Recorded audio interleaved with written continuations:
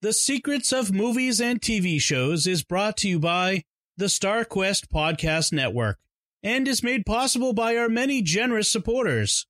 If you'd like to support the podcast, please visit sqpn.com/donate. You're listening to The Secrets of Fantastic Beasts and Where to Find Them.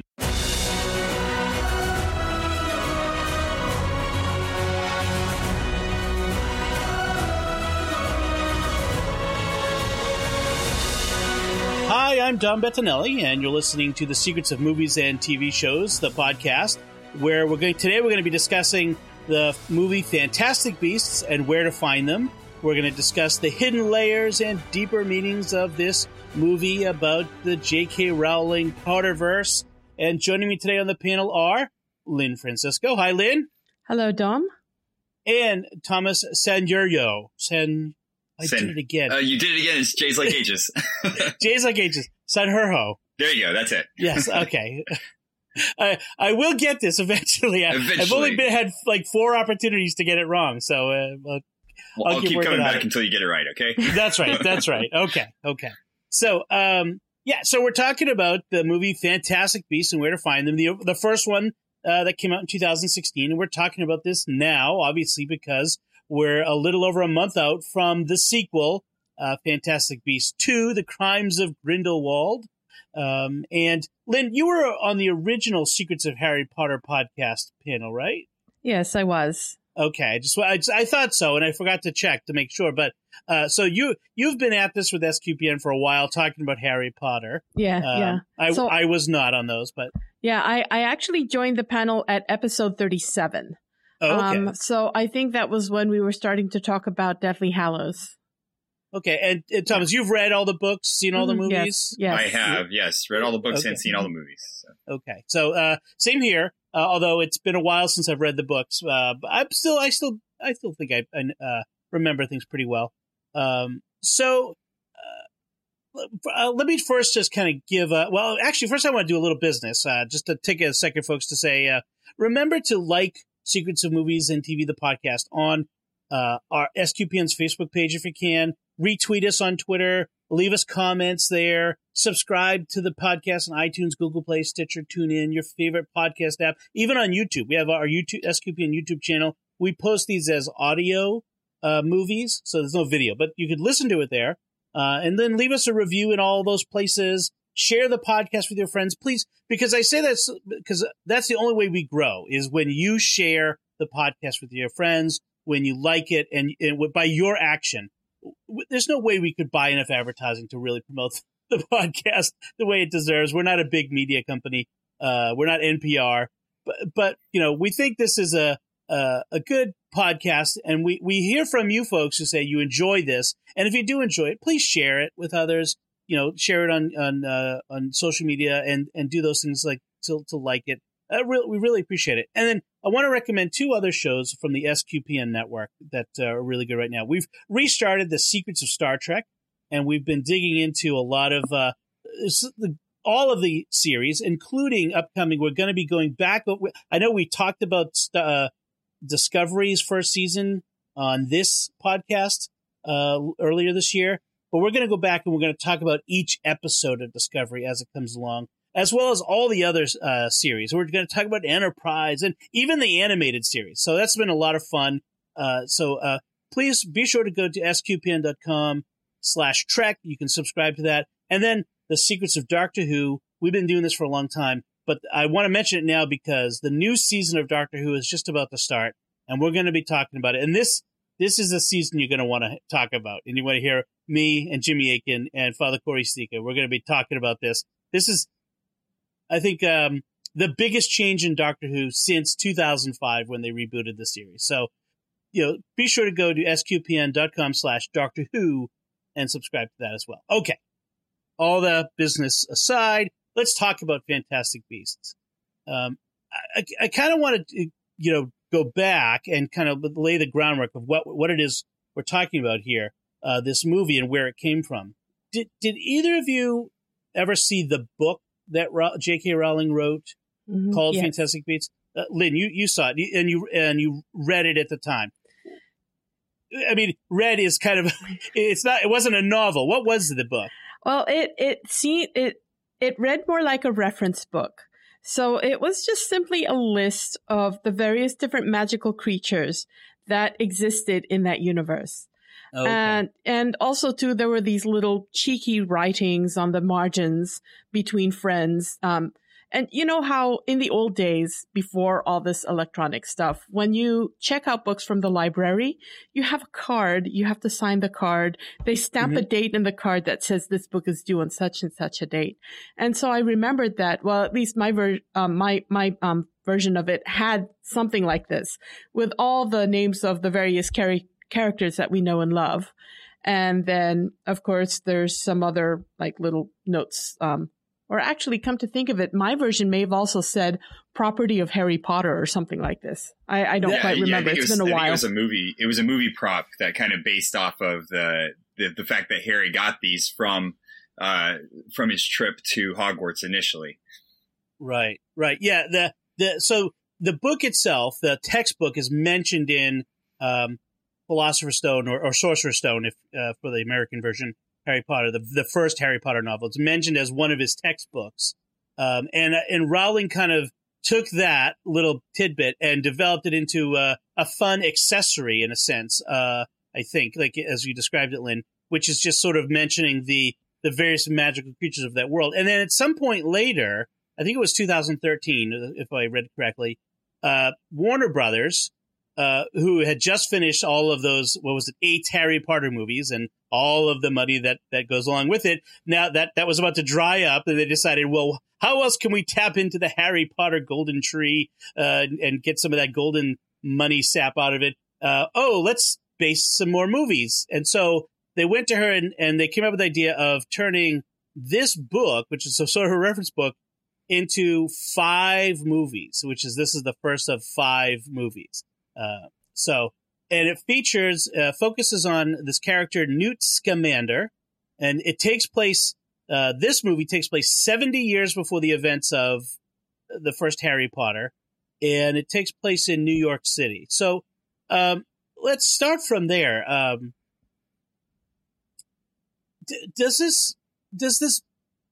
Thomas, I'll start by asking you. Does this feel like they're spreading? How does Bilbo put it? Like too much butter over too little butter over too much bread. I love this movie. Okay. This is my favorite Harry Potter movie. Oh, awesome! Okay. I know that's probably sacrilegious, and someone's gonna say that's horrible. You can't say that. It's not even really part of the main line. But there's so much that is right with this movie and the character of Newt and how Eddie Redmayne plays him on screen. Okay. As a teacher, I have a real soft spot for autistic kids, and that Redmayne plays it to the hilt as Newt being this sort of aloof kind of antisocial almost character that's making his way through, and he understands magical creatures, but he doesn't understand people. Right. Yeah, and it's sort of unlike Harry, who, while he's the hero, everybody loves Harry because he's the chosen one. But exactly. Newt is the kind of not. Yeah. Yeah. Newt's got that. Newt is just, he really isn't. He's very much, he's going to step back and try and stay out of the limelight as much as he can, because he just wants, things to kind of settle down. Okay. And Lynn, how does this movie fit for you? Is this movie, are you going to be a heretic like Thomas and say that this is better than all of the other Harry Potter movies, or I mean, how do you feel about this movie in comparison to the others? Well, I can't really say it's better than or less than the others, because in my opinion, it's different. Because it's set in a very different time frame. And I really appreciate that that J.K. Rowling is going back to a different era, because it almost sets up what you see in the later Harry Potter stories. And so I think it's very interesting to see this, and also to see a different magical culture as well. Here she goes to the United States. And of course, she kind of manufactures a reason for him to go. Like there's this, spoiler alert, this creature that he wanted to return to, I think, was it Arizona, if I'm not mistaken? Yeah, right. Yeah, so that was his entire reasoning for going to the States. Of course, they have to also manufacture a little adventure to go along with it. So, oops, creatures escaped. Ouch. And he just stumbles onto, something else from there. So, I mean, it's a very interesting plot device. But yeah, I can't really say, oh, I like this better than or whatever, because in my mind, it's just different. I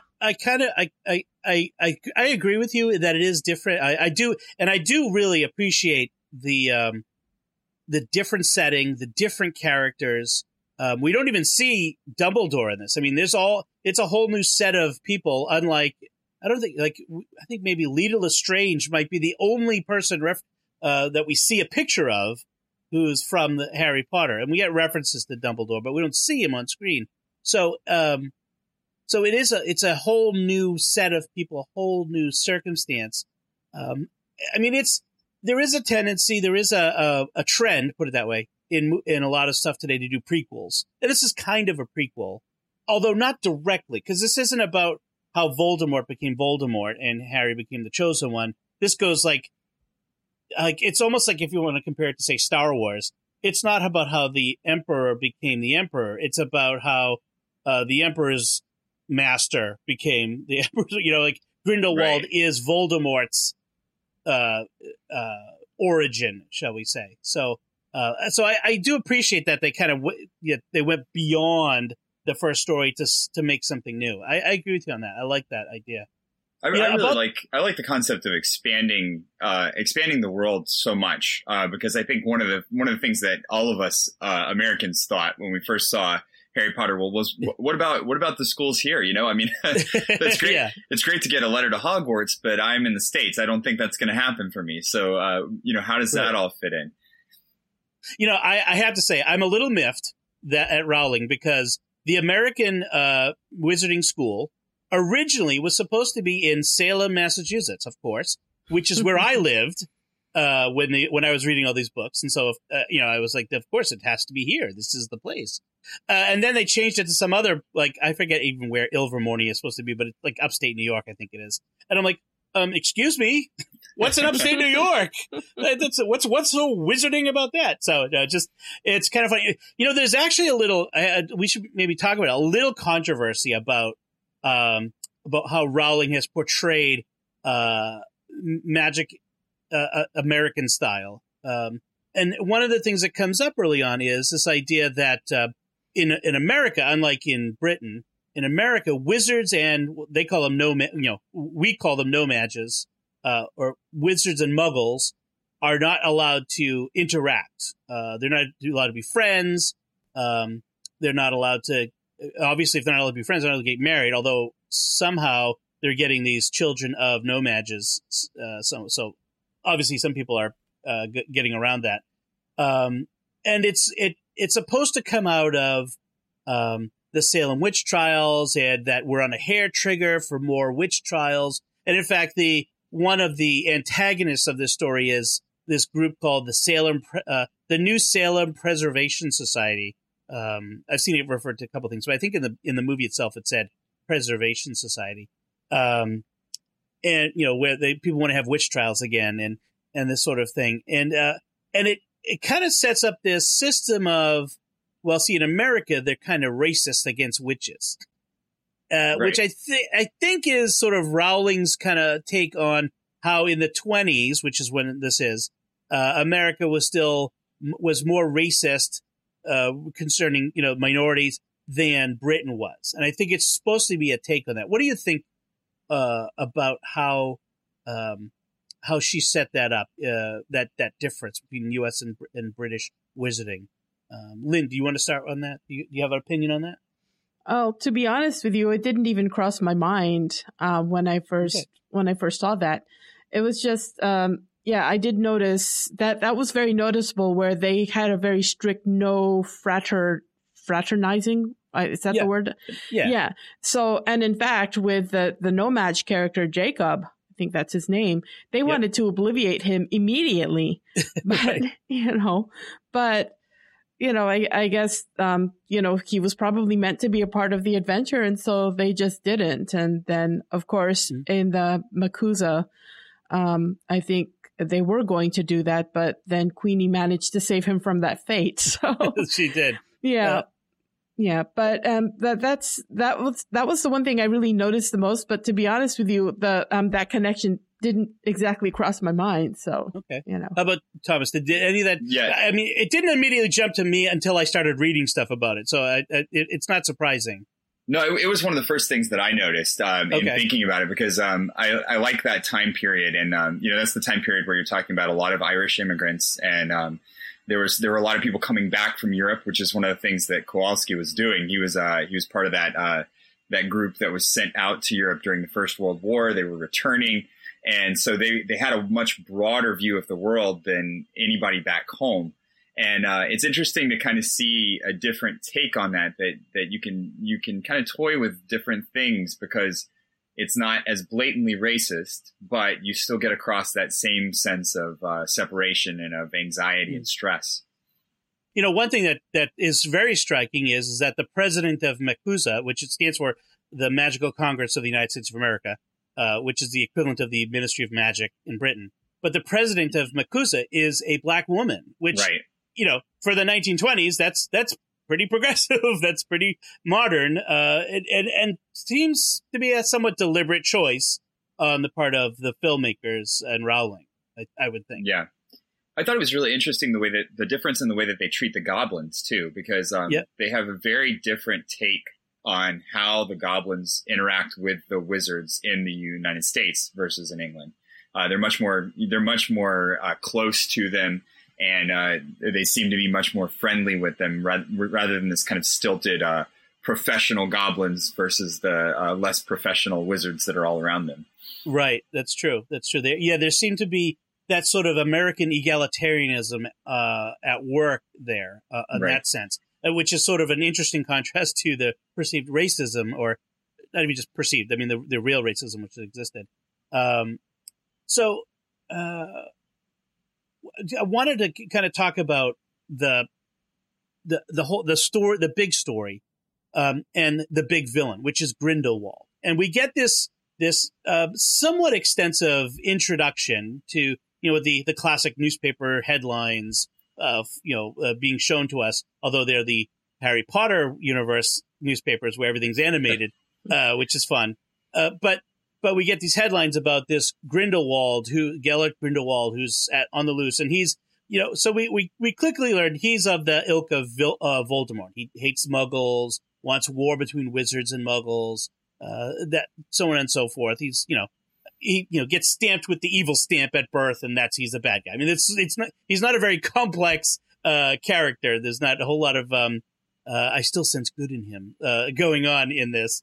Sorry, I'm a Star Wars fan at heart. I keep making Star Wars references. So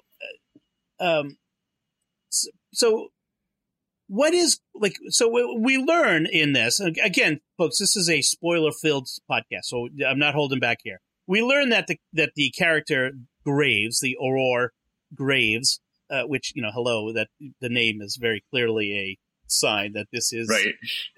Grindelwald. But Graves is Grindelwald in disguise. What's he after here? So he's trying to find a kid with what do they call it? The Obscurial. Obscurial. This unusual power, very, very big power. What's Grindelwald after here? What's he doing here in America?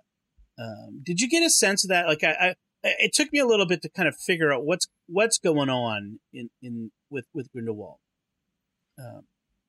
Well, I'm still trying to figure out where this places it in the timeline, because we know a little bit about Grindelwald and his interactions with Dumbledore, and that there was some communication there, that there was some issues with the wand between the two of them, and so I'm interested in seeing where in the timeline this falls for that, because I really haven't figured out, and I don't know, I haven't read too terribly much about it to figure it out, but I haven't figured out where it falls in that timeline just yet. Okay. Yeah, I haven't really put that together either, but it just kind of made me wonder. Well, couple of thoughts here. I think Grindelwald was also interested in like a pureblood kind of community. Yeah. So we've seen a little bit of that in the Harry Potter series, with Voldemort, having his pureblood wizards followers. So, that's probably one aspect that may be coming back in later sequels. But then as far as the Obscurial is concerned, if memory serves me right, this is some sort of like a dark, untapped kind of power that a witch or a wizard has, that they have no control over it. And it makes me wonder if Grindelwald wanted to somehow tap into that darkness in some way to augment his powers, or to use that for whatever goal he has. Yeah, perhaps he thought because the Obscurial usually manifests in a young child under 10, and therefore presumably a child he thought he could control.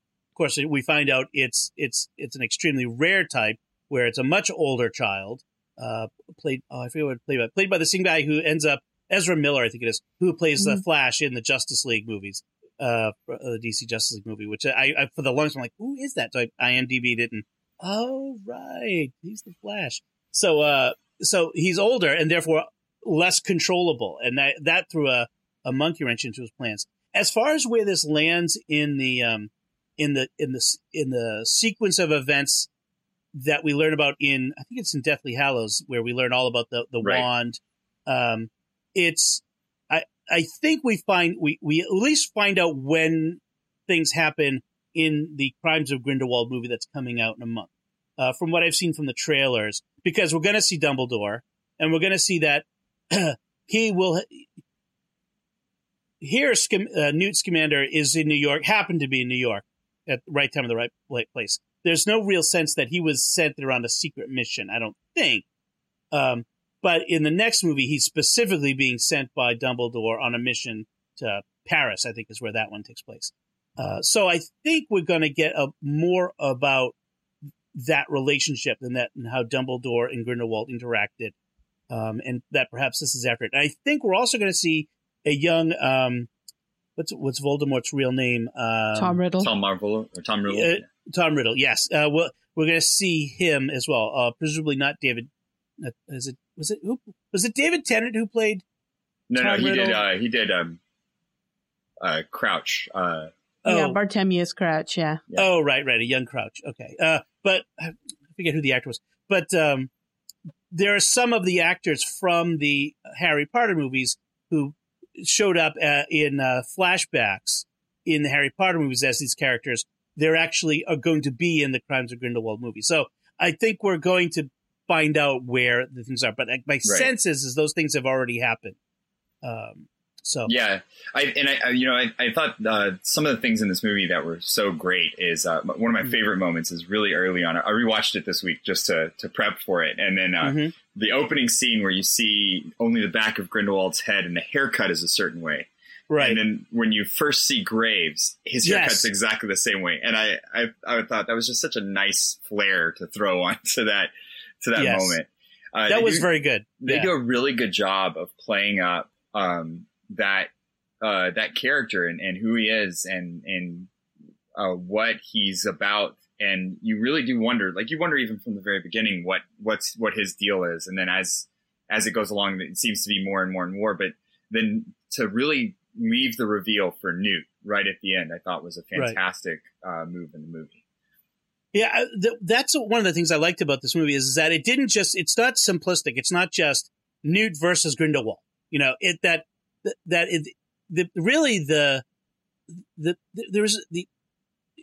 Graves / Grindelwald is the bad guy. I mean, they're actually working against him. But really, the fight is against ignorance about these magical beasts. I mean, that's really what Newt is about. Let's talk a little bit about Newt and the magical beasts, because these creatures were so great, so imaginative. Did you have a particular favorite? Like, I think mine was the little, I don't know the names of them, but the little platypus that loved the gold and just kept the sneaking Niffler. out. The Niffler, right. The Niffler. Love that little guy. It was hysterical. I mean, there was such a nice, they provided a nice break of the action and the tense, the tension in the movie with these little comedic bits. And I really thought that was very good way to break up the pacing a bit. Did you have a particular favorite creature moment with you, Lynn? I like the little bow truckle, I think is what it is. And yes. Especially the one that was so attached to Newt. Yeah, no, and the way he interacts with the whole group of them when he's talking to them, where he's like trying to get it to go back and it won't. Right. This is why they are mean to you, because you get favoritism. Yeah. that was really good. I mean, such imaginative creatures. There's the rhinoceros-like creature. Oh, yeah. That was in Heat. Of course, you have to have this crazy giant creature in Heat moment chasing Jacob Kowalski right. across the ice. Those sorts of moments. But one thing I kind of wish we got a little more understanding of is this creature that was the point of him being in America. I wasn't sure what it was. If it's some creature from Native American mythology or something, because maybe it's a Thunderbird. Was what I thought it was. Okay, that's what it's called. Yeah. Okay. Because we know the Thunderbirds are the Air Force Thunderbirds. Their name comes from a Native American mythological creature, flying creature. But okay, and that's why there was lightning and storms at the end. Exactly. Yeah. Mm-hmm. Yeah, and I think when you first meet it, it's raining, and you can tell that it's the creature that's causing it to rain, because then the creature calms down and lands beside him, and right. it dries out. Okay. So let's talk a little bit about Tina. Well, actually, I want to kind of talk about Kowalski first, because Kowalski is a key character here. He seems sort of like a tag-along, but Kowalski is the audience. He is our proxy. He is a Muggle. He's being introduced to this magical world.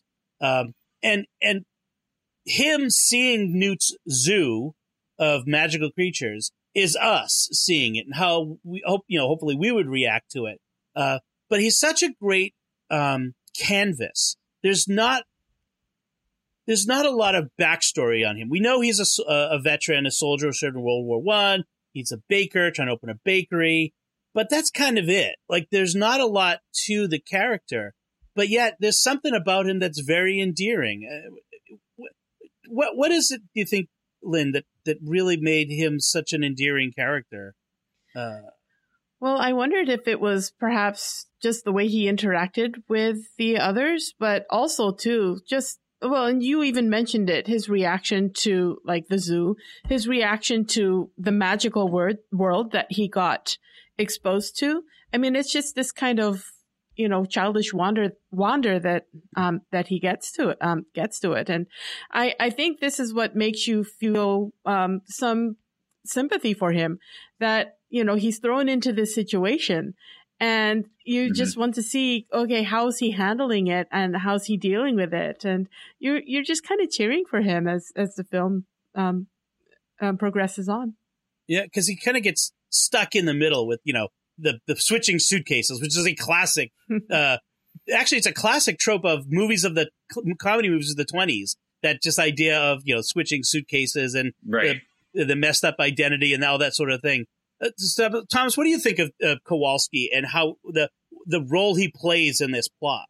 I love it. He does the buffoon character so well, because he doesn't overplay it. You don't ever feel like he's really a fool or anything like that. He does not belong where he is, but he's doing the best he can to make it there. And I think my favorite moment with him, though, is when they're sitting around the dinner table with Queenie. And she's just made that fantastic dish for him. And he asks for her to stop reading his thoughts for a moment so that he can give her a genuine compliment. Right. And that's such a great moment. It just tells you everything you need to know about that character. Not stop reading my thoughts because it's freaking me out or anything, but I just want to give you a compliment and I want to say it without you just reading my mind to hear it. It's such a genuine moment with him, because he's obviously very taken with Queenie. Right. but it's such a genuine moment of just of personality, of gentlemanliness, of just he's such a likable character in that moment. You're right. Let's talk about the. I was going to talk about them before, but let's talk about them now. Is Tina and Queenie, and since we mentioned Queenie, let's start with her, even though Tina is more important to the plot. But Queenie, I really liked her. I mean, because she's obviously beautiful, but her power is legerdemain, which is mind reading. And as a beautiful woman, she knows what she even says. Oh, don't worry, that's what most guys think when they first see me, and I'm used to it by now. And you can imagine that's got to be a tough thing, and maybe it's a little bit close to reality in some ways for many women. Now I'm speaking out of school here because I'm not a woman, but maybe Lynn, you could jump in on this one. But this idea of having to deal with that sort of interaction to begin with, but yet she has such a friendly attitude the whole way through. What do you think? What did you think of that portrayal, Lynn, from your perspective? Well, I mean, I thought.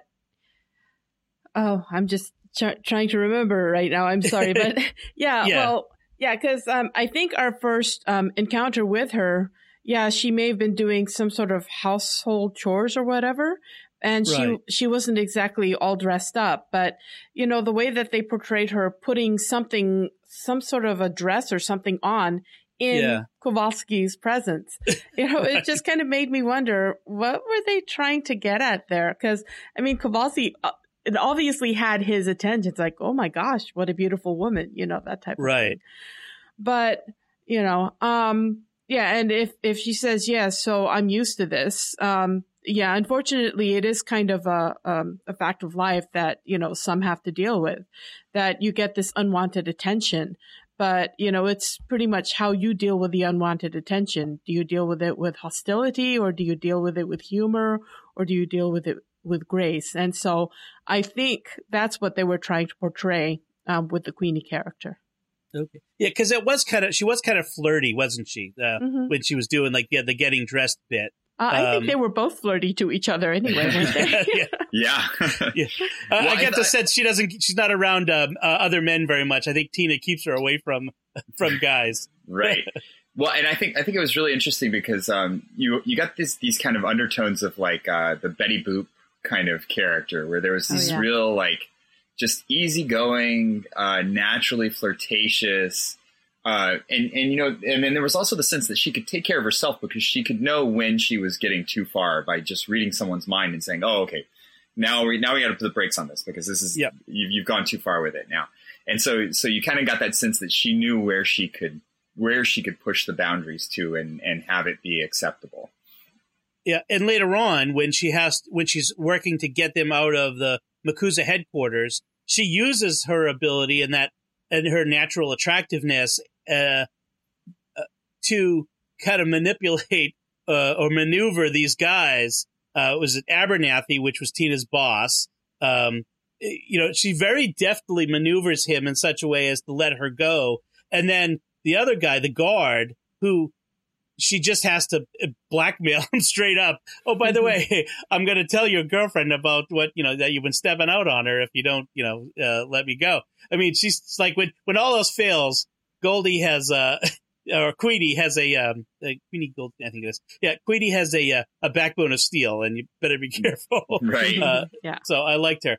And then we have Tina, her sister. And so Tina is the classic character of, the little guy who's supposed to be so much more. Rowling has that sprinkled out through her books, where she's used to be an Aurora. We find out that she ended up getting busted down to this really this permit office, the wand permit office, because she encountered the what do they call her, this really great name. Mary Lou Barebone is the woman from the New Salem Preservation Society, and she found her beating a child, and she used her magic to stop her, and that of course is a violation of all kinds of laws and rules. And they had to obliviate her. I think obliviate is usually we would say obliviate means like destroy, but Right. but to make oblivious is I think is what the spell is supposed to be. I mean, it is supposed to be. So she gets busted down, and so we have this classic character of it's a classic cop character. I was the hotshot cop. Now I broke the rules, and now I'm back on the bottom. But I know that I've still got to go out and break the big case, and and then I'm going to go do it. And it's so she's sort of like that hard boiled cop. She's Bruce Willis in this, Right. Die hard. Yeah, exactly. So and yet there's also a bit of a romantic tension between her and Newt, which is never fully blossoms in this until the very end. There's a hint of because as you mentioned, Thomas, that Newt is got this very socially awkward is putting it mildly, Right. his social inability, and yet he comes enough out of his shell to kind of give her a sense that he does like her at the end. So there's this connection between them. And I found Tina to be, they didn't overdo her, right? I mean, how do you feel about the Tina character? I think they did. I think they did a really good job with her, and because it could have been a lot of things. And that's the thing that I really love about all of the characters in this movie is that they could have been caricatures. Every single one of them could have been easily written as a caricature, but the actors rein it in with these small quirks and these ways that they turn the character into something deeper than just that iconic, hard-boiled cop or this socially awkward professorial kind of character, or with Queenie, where it's there's just enough of the Betty Boop to keep her interesting and engaging, but then there's also this deeper level of no, she's really capable and able to stand up for herself if push comes to shove. And so I think it's so great to watch all of them just be really full, well-rounded characters. And Tina's no exception to that. She definitely has a lot more depth there than just that initial read that we get on her. Okay. How did you feel about it, Lynn? What did you think of Tina? Yeah, I agree with that assessment, that the way that she was portrayed, and it could have very easily gone in a different direction. But yeah, I think the way that she was portrayed made her a little bit deeper than what you see.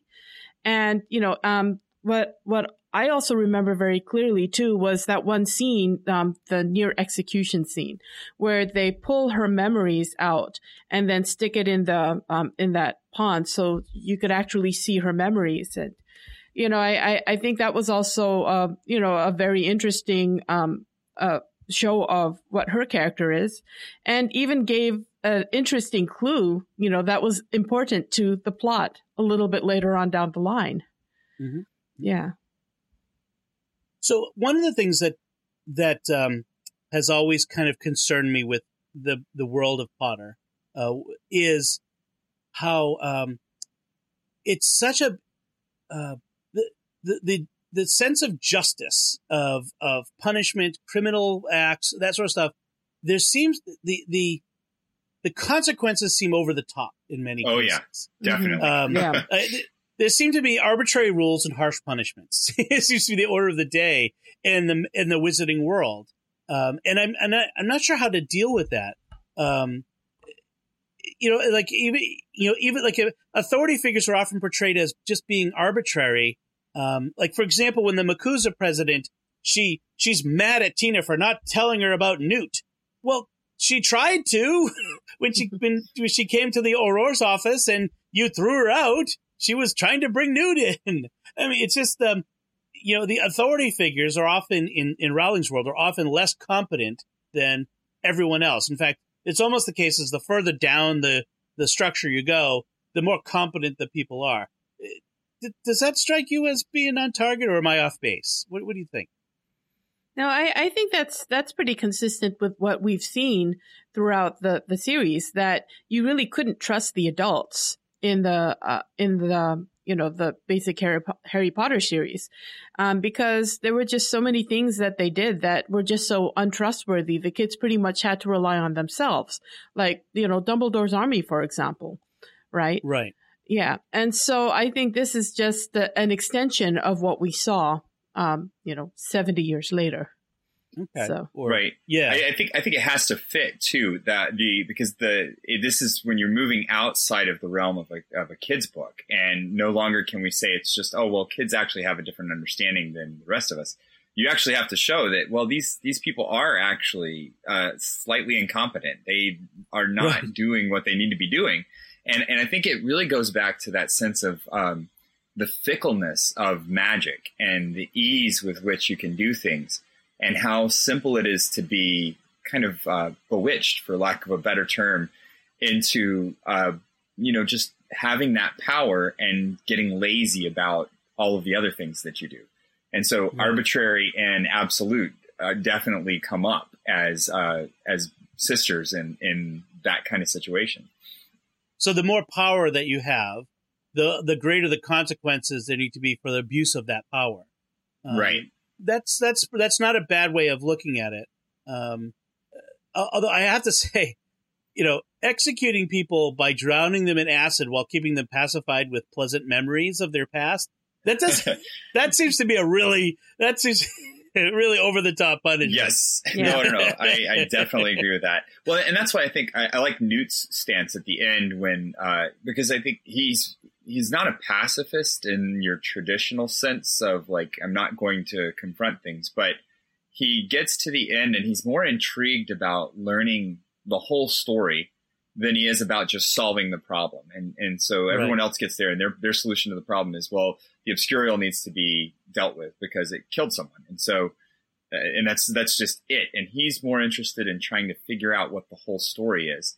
And because of that, he actually is able to get to the whole story and to see beyond just the issue of the Obscurial, but also that there was someone inside that was working this issue. It's from a Christian point of view. I mean, it's a redemption idea. Is the authorities, the MACUSA authorities in this case, they're very black and white. That's evil. Blast it. That's right. Whereas Newt sees Credence and he sees a boy in pain who has a power he can't control, and he wants to help him. In a sense, this Obscurial is almost like a mental illness, if you were to equate it with a real world problem, that where it boils out in violence. And his solution is, I want to understand, I want to care, and he offers a hand of what we would call charity or love to him, as opposed to what the other solution was, which was to blast him because as sort of a retributive justice as opposed to redemptive. So I thought, that was a good point. Thank you for bringing that out. Mm-hmm. So one of the other things I wanted to kind of to get at is I wanted to mention the interesting thing about the New Salem Preservation Society. This woman, Mary Lou Barebones, who has apparently adopted these kids.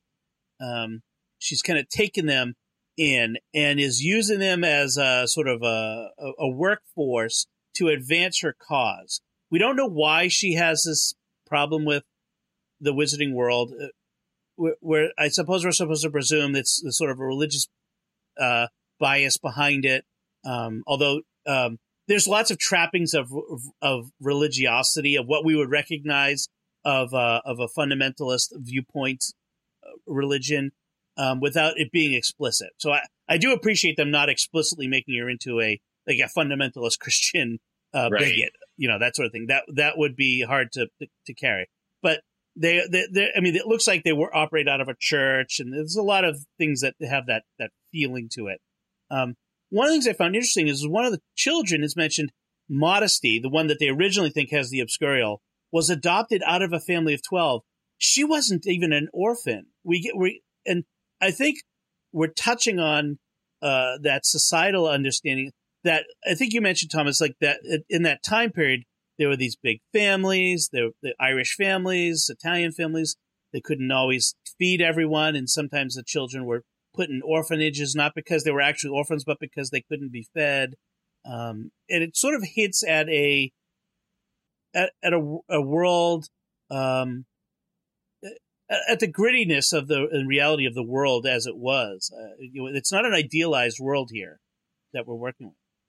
Yeah, and I like that. I like that take on it as a contrast to the magical world, when you can walk into a suitcase and be in a laboratory that's infinitely large with all these fantastic beasts. There's still a lot of dirt to deal with in our real world where we are, right? Even for the wizards. Yeah.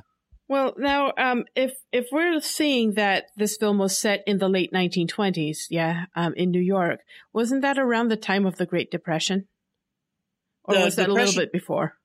This would have been just before the Depression. So the Depression started in 1929. The crash was October 29. Okay. So this is probably like just before that. This is the Roaring 20s.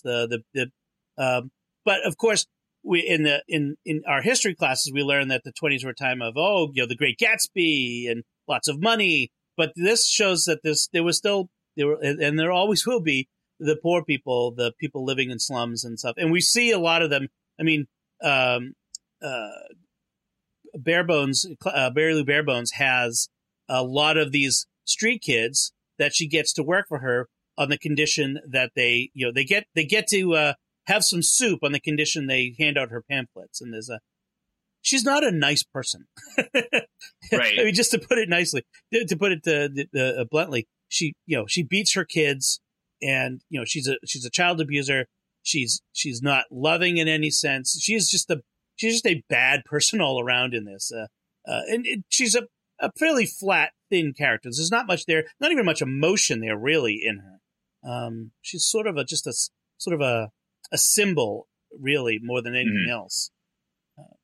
Trying to think of other things. Is there any other points that you'd like to bring out? I have one last bit that I want to bring out, but if you have anything else that stood out to you that we haven't discussed? The one thing that bothers me about the movie that I really want to know, this is like the burning question in the back of my mind, and because Redmayne plays it so well. The first time that he switches his case over to Muggle-worthy, and turns it around, the looks that he gives the officer, I wonder if he ever knows what's in there. Right. The Muggle sees it, but not him. Right. That's like right. He never knows what's actually being seen on the other end of that case. Well, that Hufflepuff scarf. Right. That's true. We find out that he's a Hufflepuff. Lynn, anything that stands out for you that we haven't discussed yet? I was just kind of thinking of. So the Obscurial claimed 2 victims, I think, during the film. That sound about right. And so I was just thinking it's very interesting, the choice of victims. So the first one was that senator character who we first saw in that newspaper office, right? And so, and then of course the second victim was that abusive mother. So it just kind of makes me wonder, is there any sort of rhyme or reason as to why those particular 2 were chosen to be the Obscurial's victims? I mean, this might be throwing a tangent in the works, but, it made me wonder. I think it's because, the Obscurial was an expression of Credence's pain, and, the senator was so cruel to them in the newspaper office. Yeah. And unnecessarily, like he went out of his way to be a jerk to him. Right. And I think I think that's what motivated that action. And then, Credence didn't act out against his mother when she beat him, but when she went for the girl, his sister, his adoptive sister, that's when the Obscurial went after her. So which I think speaks to his character a little bit, his not character as in story character, but his internal character, his integrity, where it wasn't, he wasn't wielding power because I'm strong. He actually wanted to hold it in, but when someone he loved, his sister, was being attacked unjustly, he let it out. And it's sort of an interesting choice that they did there. Again, it shows how Newt was right to kind of reach out to him, to find the good in him. Mm-hmm. And apparently this is a character that's supposed to be coming back, or that's supposed to be playing some kind of larger role in the canon. So we'll see. Again, I think that's the really cool part about being involved in this series, because we don't have any books to go back and reference, and we don't know where this story is going. So I wanted to make that my last point of discussion. The first 8 movies were based on books, and they were movies made from books. This is a Harry Potter universe. It's not a Potter movie technically, but it's a Harry Potter verse movie made from a screenplay, from a J.K. Rowling screenplay. Thomas, since you said this is your favorite of the films, I'll go to you first on this. Do you think that this is why this is your favorite, because it doesn't bear the burden of being an adaptation? It's possible. I actually really liked the movies for what they were. I thought that they did a great job of taking what they needed from the book and then kind of throwing away the rest and doing what they needed to do to complete a movie. The last few got really heavy and long, and I think they would have done well to go back to that kind of initial, what's really important here, let's get it on the screen and be done with it. And I was really interested that this one opens up so much more of the world, because it does what a good movie does, where it knows it's limited to the 2 hours. It asks a bunch of questions and then lets it go. And that, I think, is one of the really powerful things about a movie versus a book, where you can kind of explore things in a book. In a movie, you just have to throw it out there and hope it sticks and just move on. Yeah. Well, J.K. Rowling also had what she called the Scottish book. I think that's what she called it. So she pretty much mapped out everything in the wizarding world. And of course, picked what she included for the Harry Potter books. But there's still a whole huge universe that is still in her head that now she gets a chance to express it in these 5 films. And so I think that's also what will make this interesting. She doesn't have to be constrained, or the screenwriters don't have to be constrained with, this is in the book and this is in the book. Yeah, they don't have to be constrained with this. So she could really take it in whatever direction she wants to take it. Mm. And it's interesting to point out that the director, David Yates, he has directed every Harry Potter film since the 5th one, Order of the Phoenix, I think, was his first one. And he's directed them all since then. I'm pretty sure that's all of them. And I think he's been contracted to direct all 5 of these films. So at least there's going to be that kind of continuity, unlike with the Harry Potter films. There was actually a loss of continuity from director to director because, so you could really see this just, that there just seems to be some disjointedness between at least the first 3 or 4 films. And then after a while, you see the continuity once David Yates took over. Yeah, I think that benefits. I mean, if you could imagine if you'd had different directors directing the 6 Lord of the Rings, The Hobbit films, whatever troubles or problems those movies had, we could talk about those another time. But at least they had a continuity of vision. I was always concerned when we heard that Guillermo del Toro was going to do The Hobbit, and he's a very different vision than Peter Jackson and that sort of thing. And that's something that I think by putting David Yates in and getting and saying this guy has the vision for the Potterverse, let's keep him on these movies. So good. I think that's it. I mean, we're certainly not done talking about Harry Potter on SQPN. I mean, this is our bread and butter. When the new movie comes out, I'm sure we're going to talk about it again then. So this is a good opportunity to talk about it now. So I just want to say this. So that's it from us on Fantastic Beasts. And so I want to put it out to you, the listeners. What do you think of this movie, Fantastic Beasts, and where to find them, as well as our discussion? Did we miss anything that you thought was really important point that we didn't bring up, or you agree or disagree? We want to hear from you. So visit sqpn.com/secrets or the StarQuest Facebook page. Just go to Facebook and look for SQPN and leave us some feedback on the show, on the episode link there, or send us an email to secrets@sqpn.com. We'd love to include your feedback in future shows. You can find relevant links for our discussion on our show notes on sqpn.com. And like I said, be sure to subscribe to our podcast in iTunes, Google Play, Stitcher, TuneIn, and remember to write a review there. Like, comment, and share to help us grow to reach more people. And until next time, Thomas Senjuro, thank you for joining me and sharing the secrets of Fantastic Beasts and where to find them. Thanks for having me. Thank you. Lynn Francisco, thank you as well. Pleasure. And once again, I'm Dom Bettinelli. Thank you for listening to the Secrets of Movies and TV Shows on StarQuest.